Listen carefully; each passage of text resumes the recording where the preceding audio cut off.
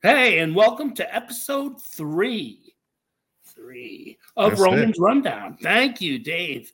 And we're with Steve, Roman, myself, and Dave taking care of me.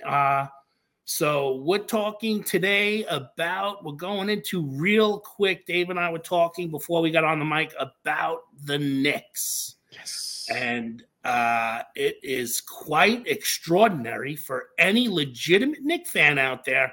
Because as Dave and I discussed, these happenings haven't happened since 1994, I believe, Dave. Yeah, I mean, they've had more wins, or at least they tied the amount of wins that they haven't had this many wins in January since 1994. And if you're a Knicks fan and all know what happened in 1994, besides the O.J. Simpson chase, there was a Knicks team that made the NBA Finals. So, dude, it's been a lot of fun to watch this team. You don't want to get too excited, but I think I finally. Do you have any kind of PTSD when it comes to your sports teams? Like you just expect them to just kind of like rip your heart out? Is that like where you're sitting as a fan too? Yeah, that's such a great point that you bring up, because being a Knicks fan, which we are, even being a Yankee fan now for a long time, being spoiled Yankee fans, you have that feeling, even with the Yankees now. Oh my God, we don't have anything to watch now in September. It happened again. Giancarlo struck out. Yeah, Again. Yeah. Well, listen, it seems to be. It just seems to me that this is a little different. I think the last time the Knicks were as competitive and as exciting was around the time that Carmelo Anthony was doing his thing in New York. But even those teams felt like it was a one-man band with Carmelo Anthony. He seemed like great scorer, great all-time player, but it just felt like he was a me guy. Where this time around, man, Jalen Brunson, he makes everybody better on the court. Oh, absolutely. And that's a great point. I mean, you're probably giving Carmelo Anthony more credit than I would like to give him, because he was such a selfish player. Patrick Ewing suffered from that a little bit too, who was a great player. I feel if Patrick Ewing was a little bit more willing to give up the ball sometimes, I think sometimes the Knicks might have been able to break through. And that was something about Patrick Ewing that I don't know if he was from the islands, or his attitude, or the way he was built by John Thompson through Georgetown, and had that underlying, late 80s, 90s. You came from John Thompson, so you have to behave a certain way. You're a man of color. So it was a tight vibe with him. And Ewing was one of my favorite players of all time, that team with Oakley, Anthony Mason, and poor Charles Oakley. Boy, he got traded. And back in the day, Michael Jordan did everything he could with Jerry Krause, the GM of Chicago, to try to hold on to Charles Oakley, because he was such an enforcer. And Michael foresaw the future of what was going to happen and figured before Rodman or before Ori, some of those great players, he wanted Oakley to be part of that family. Unfortunately, and fortunately for us, it was great to watch Charles Oakley enforce the Knicks for a decade plus. And what they did to him at the Garden, I don't want to talk about, was very unfortunate. It's a bad situation, and Dolan should fix that, like other things we've talked about. But let's not jinx anything. Let's try to stay on topic. That's me. Staying on topic. So, yeah, those teams, Patrick Ewing, the selfishness, Carmelo Anthony, great player, amazing scorer, did some great things at Syracuse.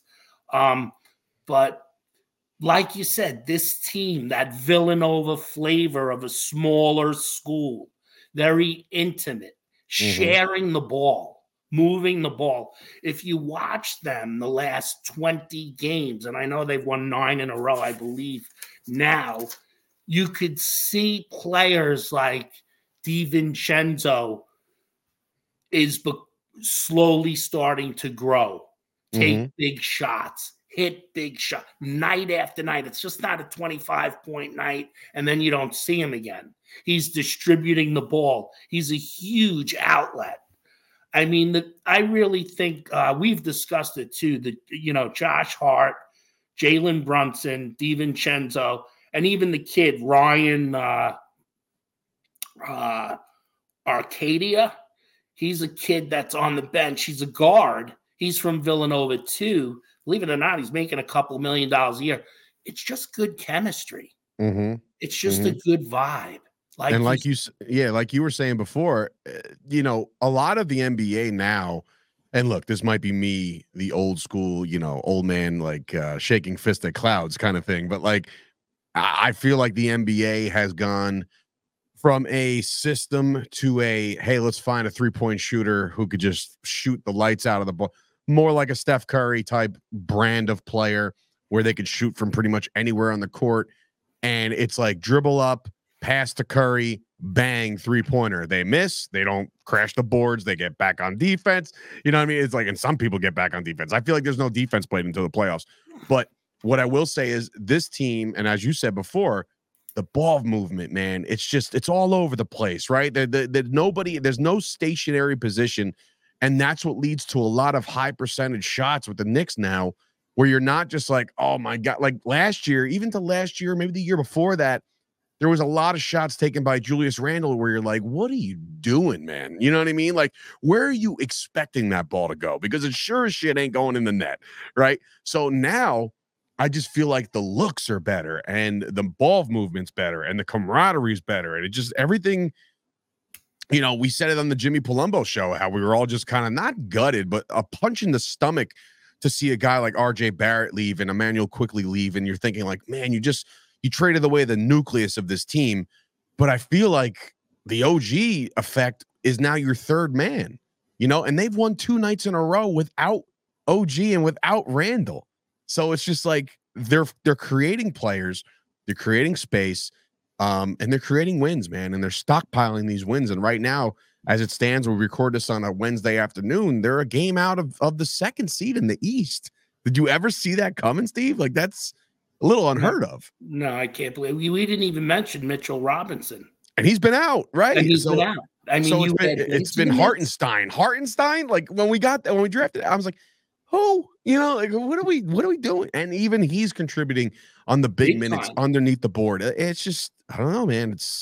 It's a virus. It's spreading the virus of goodness. Yeah, which is like we don't really see today. You're throwing yourself on the bus by going, "Oh, I'm old school." I mean, we're not that old, but really it's like, yeah, we appreciate it's a 5-man game. Right. The old Golden State Warriors in their prime were incredible passers. Green, who's always in trouble over there. Draymond, I mean, he reminds me of a Charles Oakley, honestly. Listen, he's probably, I don't care what you say, top 5, 7 best big men, certainly top 10. That's selling him short. Big man passers in the league. He's got how many championships now? I mean, you can't doubt him. I mean, listen, he does take it sometimes to the next level, even where I don't know if Oakley went that far, but I'm not gonna play, I agree with you. That's a guy I want on my team. It's a guy that I want backing me and has done that job for that team. I felt that team in its prime was the best passing team I've seen currently since teams like the old 80s, the Boston Celtics, Larry Bird, McHale, Danny Ainge. Those guys were just ridiculous moving the ball. Some of the greatest teams we've seen, those older teams that could move and distribute the ball. And like you said, where is the defense? It's very refreshing to see. I mean, my daughter's more of a defensive player. She had 6 blocks the other night. It was like, it was nice to see. It was just refreshing to see. She had 6 points, 6 rebounds, but 6 blocks. It's a lot of blocks. That is a lot of blocks. Yeah, it was a lot. It was like Mutombo style, like doing the waving the finger. Listen, we were punished a lot by him the Knicks back in the Yeah, we day. were. He did, he's great center. But getting back to the Knicks, Dave, I think it's really exciting. But I do have that feeling. I always get that nervous feeling because we've gotten excited. You bought a sweatshirt. I'm a little nervous to buy a sweatshirt, but I think I'm ready to pull the trigger and get something cool. Yeah. It's been a while since I bought some Knicks merch. My last Knicks merchandise I bought was a John Starks jersey, or like I was actually one when I was playing basketball at the age of like, I guess I was like 8 or 9. Yeah, I was 9 years old playing like a rec league basketball. And I was the only one to show up with an Anthony Mason jersey. There was nobody like that, and I begged my mom and dad, can I please put some kind of design in the side of my head like Mason had, but to no avail. But those guys, I haven't bought Knicks stuff in a while because I'm just like, I'm not going to sink money into a team that's just going to keep letting me down. And look, 2 years ago, they made the playoffs, right? They get bounced by the Hawks. We're all dealing with, whoever that point guard. It's drawing a blank right now, but screw him. I hate him. Whoever that guy. I don't know why I'm drawing a blank. Who's the point guard of the Hawks? The bitch that keeps making, Trey? Oh, Trey Young. Yeah. So looks like a lollipop you found underneath the couch. So with his hair. But yeah, we get bounced there, right? But then next year we came out last year and we win a playoff series, and we're like, okay, look at this team. And then you run into a buzzsaw known as the hottest team in the East at the moment when Jimmy Butler and the Heat. But we take them to the ropes a little bit, right? And then you get bounced in the second round. Now you got to look at this as if like there's no satisfaction in losing in the first 2 rounds this year. Like it's Eastern Conference Finals or bust for the New York Knicks this year, because it's like you're gradually building, and I think you're finally there. And if you look at the landscape of the East, and you know this better than me, you're looking around, you're like, all right, you know what? A lot of these teams could be had. And if you put me in a 7-game series with the Boston Celtics, I can't foresee that being a sweep by Boston. We can run with the Celtics. So all of a sudden you're thinking you have these championship aspirations for a team that, 3 weeks ago they made one trade and you're like, looks like they're punting on this season. And all of a sudden they're the hottest team in the league, and they're on the back of the Post and the back of the Daily News, and they're just the talk of the town right now. So it's refreshing. Yeah, and I think me, you, and Jimmy represented 90%, 95% of New York and genuine Knicks fans when we didn't buy into it, when we weren't happy with OG. We were like, who is this guy? Right. We've been so conditioned over the years to be let down, and you want to throw in when the lollipop kid beat us with his blowout hair and his, candy stuck in there. But he's got the salary to take care of that and fix it up. What he will, we don't know. But we'll keep an eye on that on a sidebar. But, I mean, you got to consider that it's very impressive what the Knicks are doing, but it's also, it's hard to buy in when it's been 30 years of failure and an owner that hasn't really taken a genuine interest. It's more like I'm watching the Super Bowl, which is happening in Vegas, and he's making more money from his bubble out there that he built, advertising for the Super Bowl. I mean, it's a really unique, cool thing, but it's like, it's more unique that you inherited the greatest franchise in basketball history and haven't done anything with them. So for us, it's hard to sort of buy in. And Jimmy didn't, you didn't, and I didn't. And I know that represented 95% of New York and genuine Knicks fans that were like, please, this is just some more bullshit. We're not going to bring in this OG. He will so host blocks, 4 shots, and get 10 rebounds. It's not going to make or break a difference. But all of a sudden, you bring in a guy, like I said, sweet guy, not really a street guy. A lot of the NBA, we could talk about guys doing the wrong thing, super talented guys that aren't really structured. And you look at the Knicks team, and even Carmelo's attitude or Randall's attitude, where he was fingering off the garden and taking those horrific shots. He didn't have really anyone flanking him. He didn't have someone to direct him like Tibbs, who won't take that shit. I feel they have a lot of respect for him in there. We could go back to the Giants where that was just debauchery. I feel the Knicks are in fine order. I feel like the coaching's there. I feel like the staff is fantastic, which is huge today for this generation. And I feel like Brunson is an easy kid to get along with. His father was in the game. He's a Villanova kid. He's surrounded by Villanova. I think Thibodeau makes a genuine effort to have a personality with each individual on that team. I feel it's family style, and it starts to bleed in from your head coach down. These guys believe in him. Haverstein may not be a guy that you'd expect all of a sudden to have 7 rebounds, 7 points, and 3 blocks. Huge points, huge rebounds, and was the turnaround of the game. And it's a minutes eater too. You know what I mean? Like, you don't want these guys to be running to the ground. So when May, June comes around and it's playoff time, that they got no legs left. You know what I mean? And Tibbs has been infamous for kind of running his players into the ground a little bit, making sure that they're getting their quality minutes, but also quantity started to creep its ugly head last year specifically. But it seems like, the distribution of minutes, you're getting quality minutes out of guys that you just didn't expect to get quality minutes out of. So yeah, man, it's an exciting time for New York. Let's ride this wave. I feel like this is most of my teams that happened to me. Like, I'm a Cowboys fan. It's been, forever since they've been something. And the Knicks have been, they've gotten to a finals back in, I believe it was 99 or 2000, where it was the Sprewell days. And I love that team, man. Let me tell you something. That team was a lot of fun to watch. And I was a big fan of Sprewell, minus the whole, coach choking the coach thing. But I digress with that. But, it's just, it's a cool feeling right now. And I think that Knicks fans, if you're out there and you're watching this program, I think it's okay to start getting excited. I said that today in the Chop Sports Facebook group. I said, it's okay to start really starting to feel like, hey, this could be something. And I'm not saying like go out there, puff your chest down, say we're going to the finals or it's a championship team. We don't know that. We're not battle tested yet. Not this team. Because not only are they winning games, Steve, they're winning games by a lot of points. Like there's not many close games. They're beating the brakes off of some of these high quality teams. And it's just like, oh, all right. Sometimes if I don't get around to watching the whole game and I'll just get the update of the score real quick and it's like a halftime lead and I'm like, okay, they're up at half, I'll tune in a little bit and maybe something will get in the way and I just won't be able to tune in. And then I'll see the final score. I'm like, whoa. Like how they pull this one off? You know what I mean? So it's exciting, man. It really is a good time to be a Knicks fan right now. And like I said, I'll just kind of ride the wave. Yeah, I agree. I'm totally on board. It's like, it's totally something to look forward to.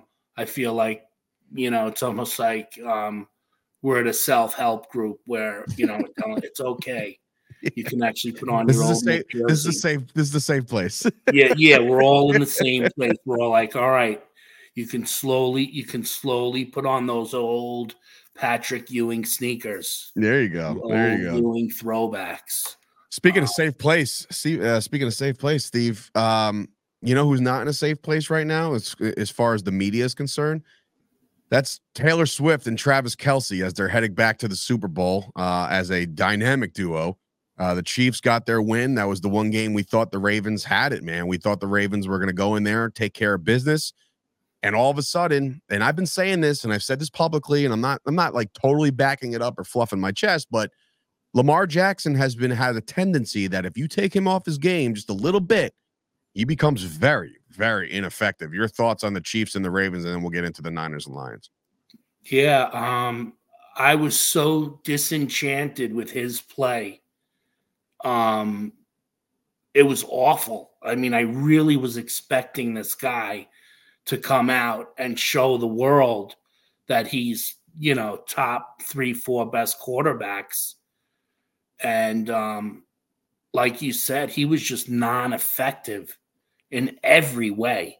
I mean, there was nothing really he did that was positive for his team. I mean, I was shocked, really. I was really very shocked. And I think you're right. It just was a little ripple in there. He didn't come out smooth, but wasn't able to recover. It didn't look good.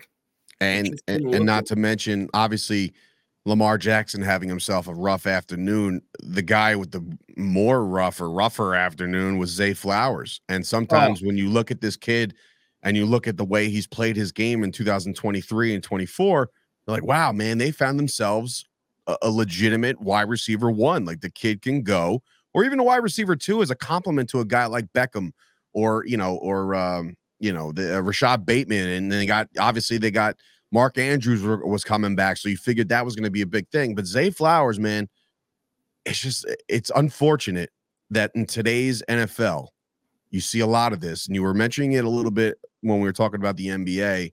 Some of these players are just very me, and they get wrapped up in the moment. And when you have one of the biggest plays in the game, and you get up and you practically spin the ball on the guy's chest, and you're flaunting, and it's just like, what exactly is going through your mind right now that in today's NFL you didn't think you were going to catch a 15-yard personal foul on that? What's the mindset of somebody like that after a big play like that? Emotions aside, I get it. You're high on emotions right now, and you're very excited. But dude, what a drive killer! And then obviously the ultimate fumbling the ball on the one. Zay Flowers had himself a rough afternoon. Is that karma?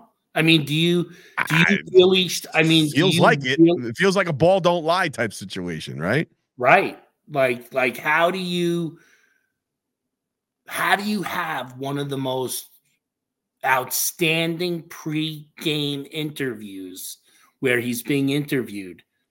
My daughter was like, wow, what a sweet, nice guy.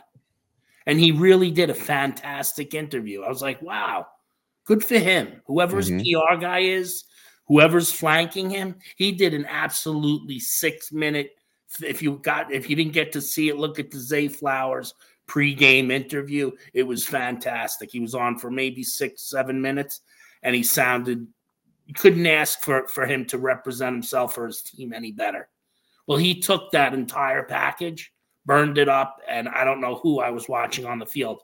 If you were to say to me he would have done that after that catch, I don't know, it was a 27-yard catch, something like that. And then to get up and behave and stand in the face of the defender instead of just placing the ball while the stadium's erupting. You sucked the life. One of the biggest plays of Baltimore's history.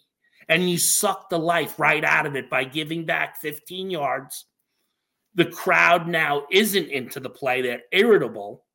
And now you're going downfield waiting for the real faux pas of breaking the back on your team, which unfortunately, and of course it was not purposeful, and there was no intent, I don't believe, there at all. But, you set yourself up with karma. It was unnecessary to do that. It was you're lucky you got back in the predicament that you were in fact, because you could have got nothing out of it. I believe it was Zay Flowers who got another first down on the same drive. And I said to my old man, I'm watching, I'm like, well, he got the penalty yards back. Let's see what happens now. You know what I mean? And then all of a sudden he fumbled on the one, and, obviously they caught up with him after the game, and he said that, clearly he's busted up, and you could tell. And he said he's not going to let one play define him, but it wasn't one play. It was that drive. You know what I mean? Like, that entire drive is going to define your season, because you had a swell rookie campaign, man. You had some numbers. You lit up the scoreboard. You really did well. But at the end of the day, man, they're going to remember you for that last drive. And I get, look, Lamar throws a pick after that. We know the rest is history. But that drive, you and me both know, Steve, that football is a game of momentum. And that totally turned the tide of the AFC title game. Absolutely. I mean, that was just like that was the backbreaker. They couldn't recover. I mean, you take away 7 points at that point, you score the touchdown. Lamar's in a better situation. Your offense is mentally sound. You're feeling good. Instead, your whole team implodes. And, again, it started with him acting like a jackass after making an absolutely superb play. And you're counting back 15 yards and killing the drive. And yes, he did. You're right. That was a good point, because watching the game, I still didn't feel that the catch. I was like, dude, that should have been the touchdown catch, because they brought you all the way back instead of regaining the yards. I'm glad you were able to do that. But now it's like the most important play. And yeah, you will be defined by this, because I feel had he gone through the play, made the great catch, gave the ball to the ref, which it's It's so weird now because I look for guys to do that opposed to the dance. I'm looking for guys to just give the ball back. Like I do this all the time. We don't live in that. We don't live in that I society, know, bro. Steve. There's We the old really man don't. again. You're like, am I an old man? Give the ball back. But it's like, I get it. I sort of get it. But then when you're doing stuff like that, to that point, now you're end zone dance or taking pictures. That's containable. It's okay. You're not getting penalized. But in the middle of a drive to have such a mental lapse, and you could say, yeah, I'm high. We both played sports. We both have probably made some mistakes. But at that level, and neither one of us have played at that level, to be prepared for that highness to overtake you, to project that back into your team, not yourself. And that's all about you, bro. That's about the catch I made. I just beat you and fuck you in our little world. And it's really like, F you. You just did your whole team really dirty. Didn't expect it. And now karma bit you in the tushy on the goal line. Yeah. You couldn't complete something that was historical. And you have to live with that. You're a professional athlete. I know things happen, but a lot of that is just bad news, Dave. Horrible. And we were talking high about him too. And Yeah, of course. And why wouldn't we? I mean, he had, like I said, a fantastic season. So, and before you mentioned, leaving points on the board as we segue into the NFC Championship game, you want to talk about something that's just been obviously the topic of conversation this week, and obviously no football this week because of the fact that there's the week in between. But Dan Campbell has made now a living on living on the edge and going for it when you just don't expect it, and the fake punts and the 2-point conversions and the tackle eligibles and all this shit that Dan Campbell has instilled into this team. And I'll also throw Ben Johnson in there, who is the offensive coordinator. These guys are a collective effort. What goes through the mind of an NFL head coach, Steve, to not take points in an NFC title game where there is no tomorrow? Like that, you have to play like that. You can't play like we go for it in week 12 and we lose the game, but don't worry, next week we won't make that same mistake. Now you can't make that mistake. You cannot go out there and screw the pooch one last time knowing that there's points to be had. You know how hard it is to score in the NFL? Your thoughts on Dan Campbell and the way he basically screwed his own team out of an NFC title. Yeah.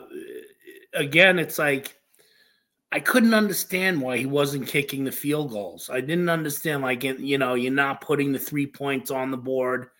They were chip shots. There were no guarantees on going for the touchdowns. He put himself out there. He gambled, I thought, with the team. What was a little obnoxious, and I do like him. I do like that he brings a team together. I do like some of the things that he's done. I really do. I was very happy for Detroit. He's an ex-Giant, which, doesn't mean anything to you. So there's a little bit of something there. But at the same time, you can't take those risks when you know how hard it is to score in the NFL. You're right there for the 3 points. You're just adding to your team's momentum, I feel, because if you don't get anything out of it at all, you sort of left in a predicament. And you should know that there is no tomorrow. So you're really better off being safe than sorry. You got this far. I have to take the points. I don't know if I would be saying how brilliant he was if they scored the touchdown, how we would be talking if they did. But at the same time, you can't really, it's all a risk factor. You've got to get the 3 points. You got to start the momentum. You got to get your team saying, we can score. We got our 3. We know the next time we're down here, we'll push the 7 or, get the 6 and then the extra point or what have you. Although we know the extra point is not guaranteed. For me, it's just like I'm watching this as a fan and as a Cowboy fan and a football enthusiast who've learned the game at such an exponential level, right? I've coached the game, I've watched the game, I've studied film, I've done a lot, and I'm not saying I'm the smartest guy in the world, but every single time, no matter what the situation may be, I will not even hesitate to say the phrase "take the points." Right? Never. Screw the analytics. I know all sports have turned into this computer program where it's like all of a sudden, and you watch the broadcast, Steve, you see all the percentages say go for it, percentages say punt, percentages, all these fucking percentages. Analytics. I'm not that nerd. I'm sorry. I am the hard nose. Points are hard to come by. Do not screw this up. Kick the fucking field goal. There's no reason for you to go out there and play hero. Especially in an NFC title game when you have literally silenced the crowd in San Francisco. They had no answer for you in that first half. None, right? They were looking around like, what the fuck is happening right now in this situation? The Lions are not supposed to be doing this to us. And for you to turn that and swing the momentum the other way and pretend that don't worry about it, we got this. It goes from, and my dad said it best, there's a difference between aggressive and reckless. What Dan Campbell has done all season was get reckless. And sometimes it paid off, and sometimes it didn't. I just don't feel like in a big spot like this, bro, you just don't do it. You just don't do it. And I just feel like the Lions have such a storied. What? Say it again. 17-0. No, when they were up 21-7, then they went up 24, and then they could have went up 27-7, and they decided, nah. It's like, and I'm like, bro, you can go up 3 touchdowns. Yes. It's like this that's a whole nother ball game. I always say it like this, and I know this is ridiculous, but this is the way I kind of. Bill Parcells is my favorite coach of all time, right? Like, obviously, I'm a Cowboys fan, so when he came to Dallas, all his successes in New York, I get it. So those years, screw you, Bill. But like when he came to Dallas to right the ship, he really did right the ship. And the way I learned by watching Bill Parcells coach a football game is get the lead, protect that lead with your life, run the football, run that clock out. I'm in there when I'm watching Cowboys games. It could be the third quarter with 4 minutes to go. And I'm thinking, okay, how many more possessions can that other team get? Right? How many more times if they get the ball? And we would have to do 0. The Lions were going to score points regardless. It was just a matter of how many more times Brock Purdy and that offense can get on the field. You gave them shit. Then there's fumbles. Then, all these again, the question of momentum. Does it exist? I think it wholeheartedly exists. Absolutely. It's just a crazy way to think when you're an NFL coach. I get it. You're that brash new guy on the block. I'm going to bite your kneecaps. We're going to fight. We're going to scratch, claw, blah, blah, blah. I get all that. But then I think, be Bill Parcells. Be Bill Parcells. Get on the sidelines, score your points, run the clock out, live to see another day, and go on to the Super Bowl. If that was Bill Parcells or pretty much any coach under Parcells' tree or anything like that, the Lions walk into Las Vegas as your NFC champions. But instead, you got reckless, and I think it sucks because the Lions had such a really cool story. They had Eminem flipping off fans. They had all this fun shit with the city of Detroit, which they've never experienced before. And you know it just as much as I know it, Steve. It is so hard to win in the NFL. So what are the odds that the Detroit Lions get back there next year? It's not a good. You want to talk percentages? It ain't that high. It's very hard to get to those final 2 spots in any conference. And I think that they did themselves a complete disservice. I mean, Campbell said he would do it again.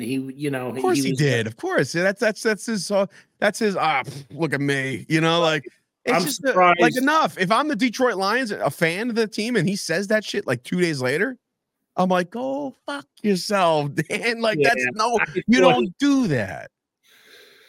Not even to say, I would have maybe thought it out just to say, I mean, I don't know if that puts him in a predicament, but I mean, how do you not at least think to maybe go for the 3 points at that point? Was there anyone in the coaching staff saying, hey, Dan, look, we could go? I'm curious to know that too. Yeah, I'm very curious to know if anybody was in his ear like, hey, let's take those 3. And he's like, no. Right. And that is part. Listen, that's part of the head coach's responsibility, specifically if you're Dan Campbell and you have an OC and you have a DC. As Dan Campbell, you're supposed to be like this leader of men, right? You're supposed to be the last guy to make that final decision. Like Mike McCarthy, on the other hand, for Dallas, he's also the offensive play caller. So he's got a lot of eggs in the offensive basket. So you have to rely on Dan Quinn and the defense and shit like that. If you're Dan Campbell, your only responsibility is to make the final decision of all these play calls that are coming through your own headset, and like, if somebody like Ben Johnson went out there and said, all right, man, field goal, let's get this team. And Dan Campbell's the one to say, oh, whoa, whoa, whoa, whoa. Like, let's see what we got here. No, it's like, let's not see what we got here, man. Stop being the tough guy. Like, that shtick is up. And you better, that was the worst thing he could have said days later. Oh, I would have did it again. No, you wouldn't have. No, you wouldn't have. Yeah, well, he couldn't accept that. I guess he figured, like you said, I'm going to come out with my bravado. That's how it's going to come across. Detroit's going to give me another shot probably because of, the success that I had, and I'm going to go with it. That could burn him again if someone in the organization, said to him, look, we should have, kicked a field goal there. That might have changed the momentum of the game too. You don't know. Another 3 points. Now you're just driving the knife deeper and sucking the life right out of that team. So, I don't know. I agree. I think that Dan Campbell certainly could have been a little bit more open-minded about his decision. Probably could have threw a lifeline to a couple of coaches out there that said, hey, coach, maybe we want to think about tacking on 3. Gives us a 3 possession lead. Now Yeah, and like I said, the clock is running, man. Like, how many times can the San Francisco 49ers come out there and score touchdowns every drive? And yeah, did they go out there and really ball out? They did. But like, sometimes you're looking at opportunities, and maybe those opportunities wouldn't have presented themselves had they not had the ball on a missed 4th down convert. You know what I mean? Like, it's just, there's a lot that goes involved. And obviously we'll get deeper into the Super Bowl next week when the game is coming up and where it's going to feature the San Francisco 49ers, the Kansas City Chiefs. That'll be a lot of fun. Obviously, it feels like the world is rooting for the San Francisco 49ers to end the madness that is the Taylor Swift stuff, so I digress with that. I've talked about that at length already. I can't even ask your opinion because it'll spark an hour-long conversation. So staying on the female side of things, how are things going on with your daughters? I know last week you said that your daughter's JV team was rocking it. Are they still unbeaten?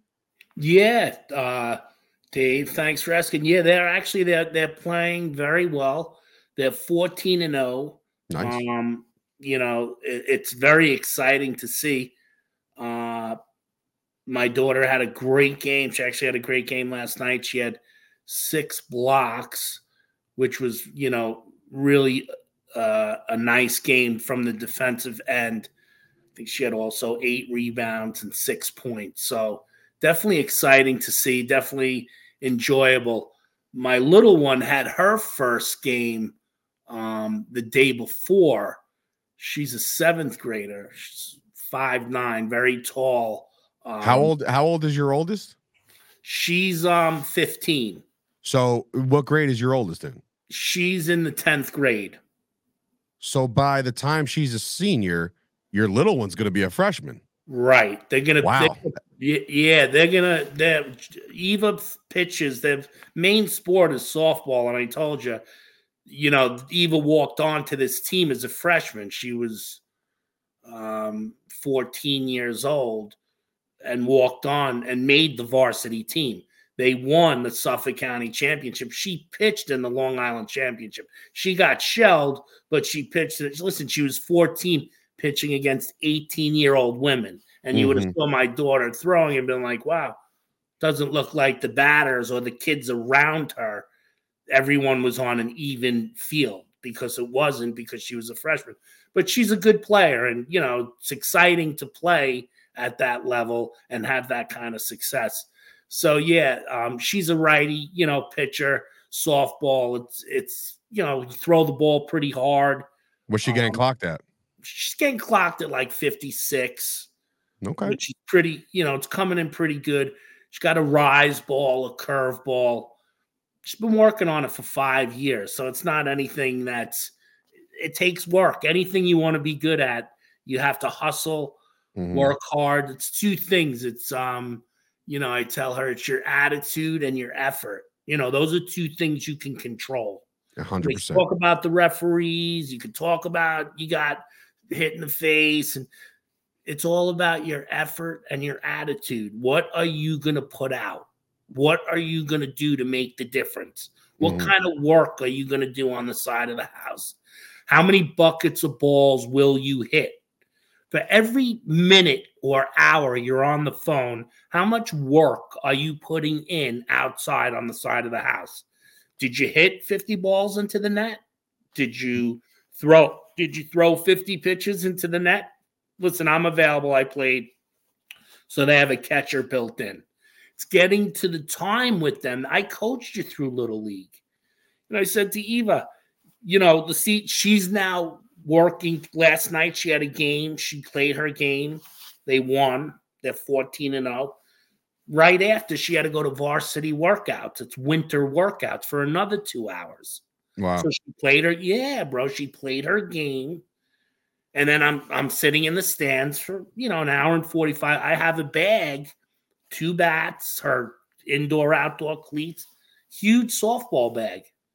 I'm sitting there. I hand her a bag. A couple of people are like, what is she doing? I said, she's got to go to varsity softball to go work out. Listen, if nothing else, it's a good work ethic. It gets you in the mode to work. I have a woman. I'm going to raise a young woman that has the attitude. You have to work.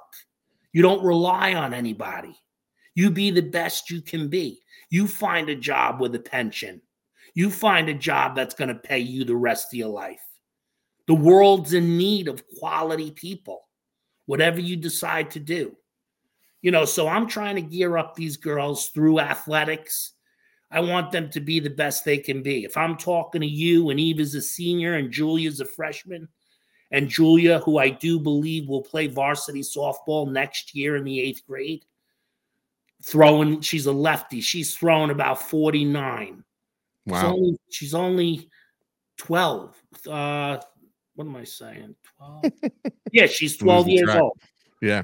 She's 12. She's throwing about 49. I mean, next year she's already almost 5'9". She's bigger than her sister already. She's 5'9"? She's 5'9", bro. At the age of 12? At the age of 12. Shit. What are you feeding these girls? Yeah, just feeding them whatever they ship over from Iowa comes in a bag. Barnyard. It's like barnyard animals over there. Holy shit. They graze. They don't stop eating, but it's like, yeah, no, I'm looking forward to it. I hope I'm telling you that, I said to Julia, listen, your sister set a standard to come in as a freshman. Go on. Look, you got to be accepted. She played every minute of every game. She batted 5 every game. She played some first base. She pitched 6 or 7 games. I think she was 5-2 like that. Hit 300, had one huge hit in a playoff game. And now you're coming in. And now you're coming into that mode where sophomore going into her junior year playing varsity. You got probably colleges already starting to look around. You know what I mean? Like you got to start. She's going to showcases. Yeah, she's already going to University of Connecticut, nice. Ryder, a couple of schools with her outside team. Where she plays on an 18U team. I mean, she's only 15, but she's playing with girls that are 18. So is Julia, though. The coach invited Julia, to go work out with them too. I said to Julia, can you handle this? As out of concern. She's bigger than almost everybody. She's tall and lean, but she's still a baby. She hasn't really hit puberty yet, if you can believe that. That's insane. Which is insane. She might wind up being over 6 foot tall, dude. Yeah. Well, my wife played at Virginia, and she's 6 feet. She's a little under 6 feet. So, and I'm 6'2". Are you 6'2"? I'm 6'2". Oh, you're a bulldozer too. All right. I'm 6'1.5". So you're up there with me. Yeah, I'm big dude. We sniff a different air up here. Yeah, we do. We do. I don't know what was sniffing, but dude, you're giving me aspirations. I mean, look, I got my son who's only 2, stopping ground balls from his grandfather, who's like kind of rolling them, and he's just smothering. That's great. Baseballs at 2. My daughter is 4, and she's looking to get into the school system, which Daddy is not. Not prepared for that. No dance. Absolutely stay away from dance. Oh, we have already embraced dance, my man. Like it's just, and you know what, dude? And again, this is me, proud dad talking here, but like she's fucking good. Like she's good. Yeah. Comparable to the other girls, and this is no offense to the other girls, but I feel like my daughter at age of 4 is really she's picking things up very quickly. And then she's jumping around the house and she's doing her pirouettes and doing all these things. You She's good. So like as long as she likes it and sticks with it, I'm cool with it. Like it'll be. It's weird. You'll see. That's great. And I would never say no, but there's volleyball, softball, basketball, anything else too. Yeah. Don't just surround her with dance. No, Give of her course not. Too. Of course not. Let her feel it out. Like I'm watching Julia, play basketball now in the 7th grade. She's a street, plays on the side of the house. The difference between her training in softball and Eva's training in softball with coaches and the intimacy of pitching and hitting coaches and playing. They walk on a public high school field like, conditioned and ready to go and know exactly what to do. Eve is becoming a better basketball player. She's in 10th grade now, so she played 7, 8, 9. She's now playing JV. She can shoot the ball. So, it's nice to see Julia just walk on. Julia's like, Dad, I didn't start. I go, listen, bud, she's so conditioned to being pitching at a high level and not to be obnoxious. But if Julia didn't get the MVP, we were like, whoa, what happened? Like striking out 12 batters, playing 2 years up, bigger than everybody. And now she's just starting to really hit. And she's a full lefty. She's so long, bro. And she's still kind of soft because she's just a baby. She's only 12 and she's not a 12-year-old that's fully mature. She's a 12-year-old that's underdeveloped, that's very big and gorky.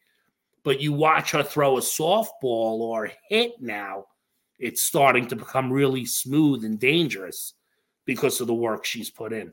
Basketball, she looks a little like Manute Bol right now. It's kind of fun to see. A little bit of a gingery Manute Bol, little lighter all good. But she's like she's wants to attack. She's got a killer mentality. Like, I like it. Your and that starts up top with us. The GMs of their lives. You know what I mean? Like the coaches and the GMs and the ownership and all that stuff. I always put things in like football perspective, like who's running these kids to be respectful, to have that work ethic, to have all that shit. And that stuff that can't be taught, right? It could be instilled and kind of programmed. And it's up to the kid. You don't want to force them and do all this stuff. But if you feel like they're excelling at a specific sport or career, you got to go. You got to go, put the pedal to the metal and get them going. So that's a great point, Dave. It really is. And it is your job as a parent. Because your kids right now are sponges and can really learn the most from you and your wife. I would even recommend starting to teach Spanish, get a Spanish tutor. I think they're teaching that shit in elementary school now anyway. It's one of those things where it's just like starting them early. It is. And, it's a mistake I made, but I tell my friends, if you can get your kids bilingual, by the time they'll learn 100 times faster now with a tutor. It's expensive. Everything's so expensive today, and I understand. But this is a lifelong thing. And my wife and I had disagreements with this, and this was something I very rarely win and so dumb. But I did come through looking real smart on this one, where we did have a Spanish tutor for 2 years. My kids were really rocking it. And my wife's like, this is tight. The budget's tight. This is where we're at. This is somewhere. And listen, we had just bought a house, whatever. Yeah. I mean, It was tough times, you spending money. So something that, I had to look past, but I'm sorry I did. But whatever. That's man. So thing you can do. So more of this type of conversation on obviously the following weeks of Roman's rundown. Steve, take us home. And man, it should be a very exciting week ahead. We got the football stuff to talk about next week, more parenting shit to go over next week. So take us home, buddy. All right. Well, listen, we'll be looking forward to the next show. Thank you, Dave. Appreciate all your insight. Love talking about the Knicks. Yeah, man. Dave and I, old school Knick fans. Yankees right around the corner, which we're going to touch base a little bit on the Yankees. Couple of moves they made and didn't make. And then we'll be touching base again about the Super Bowl as we get closer and the chaos that's going on there.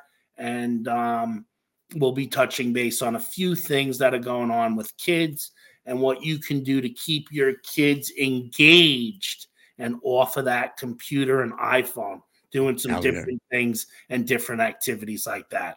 Perfect. All right. So great time, Dave. We'll see you soon, and peace.